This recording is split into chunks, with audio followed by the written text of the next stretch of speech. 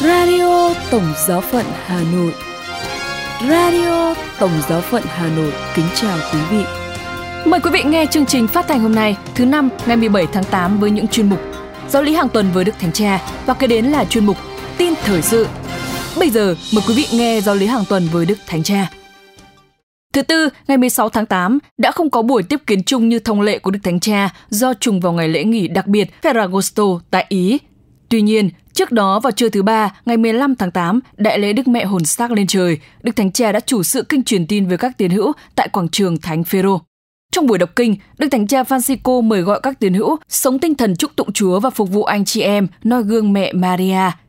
Trong bài suy niệm ngắn trước khi đọc kinh, Đức Thánh Cha giải thích ý nghĩa trình thuật tin mừng theo Thánh Luca về hành trình của mẹ Maria đến viếng thăm và phục vụ bà chị họ Elizabeth. Đức Thánh Cha nói, Thánh sử tin mừng Luca thuật lại chính cuộc sống của Chúa Kitô như một hành trình tiến lên cao, tiến về Jerusalem, nơi Chúa hiến thân trên thập giá, và cùng cách thức ấy, Thánh sử cũng mô tả con đường của mẹ Maria. Tóm lại là chính Chúa Giêsu và mẹ Maria trải qua cùng một con đường. Hai cuộc sống tiến lên cao, tôn vinh Thiên Chúa và phục vụ anh chị em. Hai cuộc sống chiến thắng sự chết và phục sinh. Hai cuộc sống, trong đó bí quyết là phục vụ và chúc tụng. Và Đức Thánh Cha khai triển thêm hai khía cạnh này. Trước hết là phục vụ. Chính khi chúng ta hạ mình phục vụ anh chị em là chúng ta tiến lên cao. Chính tình yêu nâng cao cuộc sống. Nhưng phục vụ không phải là dễ dàng. Đức Mẹ vừa mới mang thai đã đi gần 150 cây số để từ Nazareth tới nhà bà Elizabeth. Giúp đỡ đòi hy sinh, cả chúng ta cũng kinh nghiệm điều đó nơi bản thân, trong vất vả, kiên nhẫn và quan tâm mà sự chăm sóc người khác đòi hỏi. Đức Thánh Cha nêu ví dụ về những hy sinh và vất vả trong việc giúp đỡ người khác, dành thời giờ và cả giấc ngủ để chăm sóc một trẻ sơ sinh hay một cụ già, dấn thân trợ giúp người không có gì đáp trả, việc thiện nguyện trong giáo hội. Đó là những điều vất vả, nhưng là tiến lên, là đạt được trời cao. Nhưng phục vụ có nguy cơ trở thành son sẻ nếu không có sự chúc tụng Thiên Chúa. Khi mẹ Maria vào nhà bà chị họ, mẹ chúc tụng Chúa, không nói về vất vả của mình trong hành trình, nhưng từ tâm hồn mẹ Maria trào lên một bài ca vui mừng. Vì ai yêu mến Thiên Chúa thì biết ngợi khen, và tin mừng hôm nay cũng nói về một loạt những chúc tụng ngợi khen. Hài nhi nhảy mừng trong lòng bà Elizabeth, và bà thốt lên những lời chúc tụng và mối phúc đầu tiên, phúc cho người đã tin tưởng, và tất cả lên tới đỉnh cao nơi mẹ Maria qua bài ca Magnificat. Chúc tụng gia tăng niềm vui. Chúc tụng giống như một chiếc thang, mang các tâm hồn lên cao và vượt thắng cám dỗ xuống tinh thần. Thật là điều mang lại thiện hảo chúc tụng Thiên Chúa mỗi ngày và cả những người khác.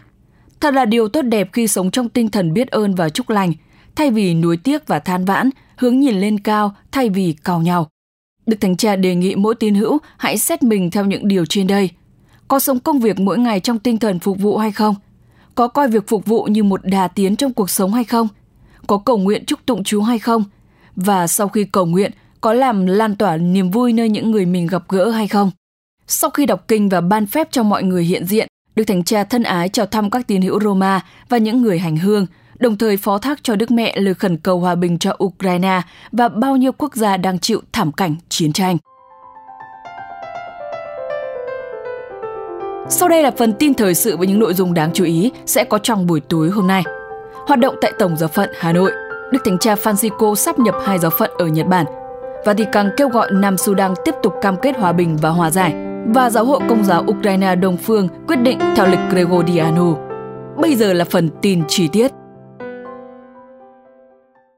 Hoạt động tại Tổng Giáo phận Hà Nội. Tại Tổng Giáo phận Hà Nội có những hoạt động đáng chú ý liên quan đến hoạt động của các đoàn hội tại các giáo xứ. Trong ngày mừng lễ Đức Maria hồn xác lên trời, ngày 15 tháng 8, các thành viên trong hội Đức Mẹ hằng cứu giúp giáo xứ Sở Hạ hân hoan mừng lễ quan thầy và kỷ niệm 95 năm thành lập.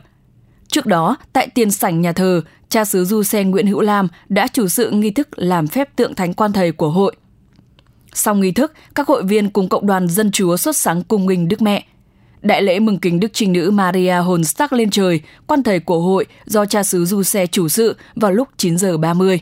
Nhờ lời truyền cầu của Đức Trinh Nữ Maria, xin Thiên Chúa ban ơn nâng đỡ mọi tín hữu trong cộng đoàn giáo xứ, đặc biệt là các hội viên hội Mẹ hằng cứu giúp, để mỗi người biết mau mắn cưu mang lời Chúa và vâng phục thánh ý Ngài như Đức Mẹ. Kế đó, trong 2 ngày 14 và 15 tháng 8, giáo xứ Cảnh Nghệ thuộc giáo hạt Phú Xuyên long trọng mừng lễ Đức Mẹ lên trời, quan thầy. đồng thời kỷ niệm 110 năm xây dựng ngôi nhà thờ và 20 năm lên hàng giáo xứ. Để tỏ lòng yêu mến Đức Mẹ, giáo xứ đã tổ chức cung nghinh Đức Mẹ chung quanh giáo xứ. Tâm điểm là các thánh lễ trọng thể mừng kính mẹ. Niềm vui ngày mừng lễ còn được nối dài qua đêm hoan ca với những tiết mục văn nghệ đặc sắc, những bài thánh ca được trình bày và dàn dựng bởi các hội đoàn đã quy tụ mọi thành phần dân Chúa trong và ngoài giáo xứ, kể cả anh chị em không cùng tôn giáo. Nguyện xin Thiên Chúa qua lời truyền cầu của Đức Mẹ Maria ban cho giáo xứ kẻ nghệ hằng noi theo hai tiếng xin vâng của Đức Mẹ. Nhờ đó, mỗi người trong giáo xứ luôn biết vâng theo thánh ý Chúa và cùng nhau chung tay xây dựng giáo xứ ngày càng thăng tiến hơn.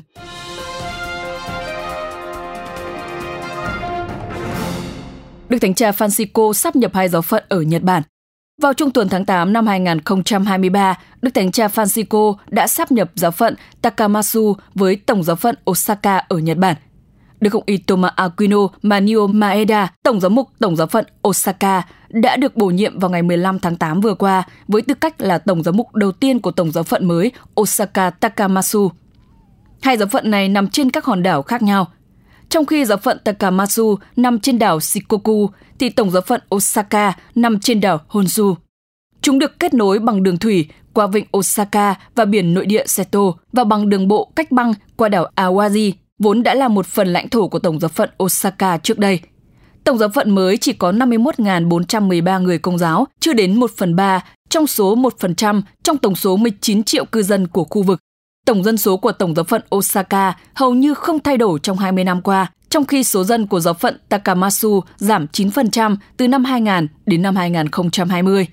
Số người Công giáo trong giáo phận Takamatsu giảm 4% và số linh mục giảm gần một nửa so với cùng kỳ. Giáo hội Công giáo ở Nhật Bản có 15 giáo phận. Theo số liệu thống kê mới nhất của Vatican, người Công giáo chỉ chiếm 0,5% dân số ở quốc gia phần lớn thế tục này. Trong chuyến viếng thăm Nhật Bản vào năm 2019, Đức Thánh Cha Francisco đã nói với các giám mục của đất nước, điểm khởi đầu cho mọi hoạt động tông đồ là nơi cụ thể mà mọi người tìm thấy chính mình, với các thói quen và công việc hàng ngày của họ, chứ không phải ở những nơi giả tạo. Đạo Công giáo đến Nhật Bản vào năm 1549 do Thánh Francisco Xavier dòng tên đến truyền giáo.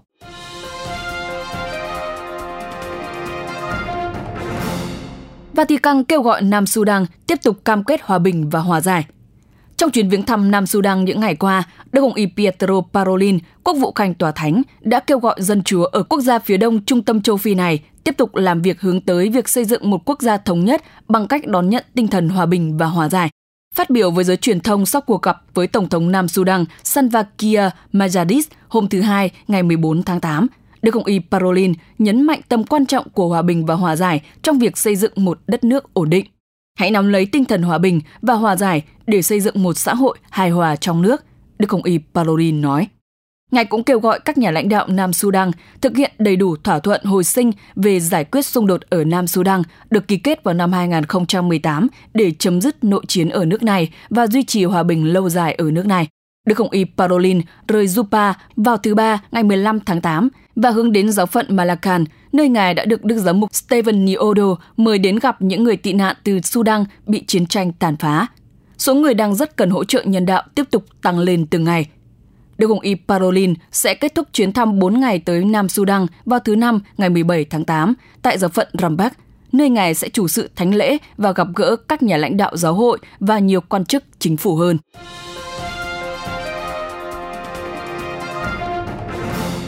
Giáo hội Công giáo Ukraine Đông Phương quyết định theo lịch Gregoriano. Trong thư mục tử gửi toàn giáo hội Công giáo Ukraine nghi lễ Đông Phương, Đức Tổng giám mục trưởng Sviatoslav Shevchuk, Thượng phụ Công giáo Ukraine Đông Phương, đã đưa ra thông báo và quyết định rằng từ ngày 1 tháng 9 tới đây, giáo hội này sẽ bắt đầu theo lịch phụng vụ Gregoriano để cử hành những ngày lễ nhất định. Cụ thể là, giáo hội này sẽ cử hành lễ Giáng sinh vào ngày 25 tháng 12, thay vì vào ngày 7 tháng 1 như trong chính thống giáo. Lý do khiến giáo hội Công giáo Ukraine đi tới quyết định trên đây cũng vì muốn ra khỏi vùng ảnh hưởng của chính thống Nga. Đức Tổng giám mục Shevchuk viết rằng, chúng tôi tin rằng sự cải tổ lịch sẽ giúp đẩy mạnh sự hiệp nhất của các tín hữu trong giáo hội chúng ta ở Ukraine và nước ngoài, vì phần lớn các giáo phận hải ngoại đã chấp nhận lối cử hành này. Ngài cũng cho biết, giáo hội tạm thời giữ lịch về lễ phục sinh như cũ, ít nhất là vì nhu cầu của giáo hội này tại Ukraine. Vào đầu thế kỷ thứ 20, tiến trình chuyển sang lịch Gregoriano đã bắt đầu tại một số cộng đoàn ở hải ngoại. Nhưng tại Ukraine, tiến trình này bị dừng lại vì nhiều lý do. Đức Tổng giám mục trưởng nhấn mạnh thêm rằng để bảo tồn căn tính Kitô Kiev trong thế giới hiện đại cũng như các truyền thống thần học, linh đạo, tu đức và giáo luật, chúng ta cần một sự canh tân đích thực và toàn bộ, cũng như hồi sinh thực sự chứ không bắt chước và trì trệ. Giáo hội Công giáo Ukraine Đông Phương đồng nhất trong số 21 cộng đoàn Công giáo Đông Phương trên thế giới. Tại hải ngoại, giáo hội này có các tín hữu tại Mỹ, Canada, Nam Mỹ, Australia và một số nước khác.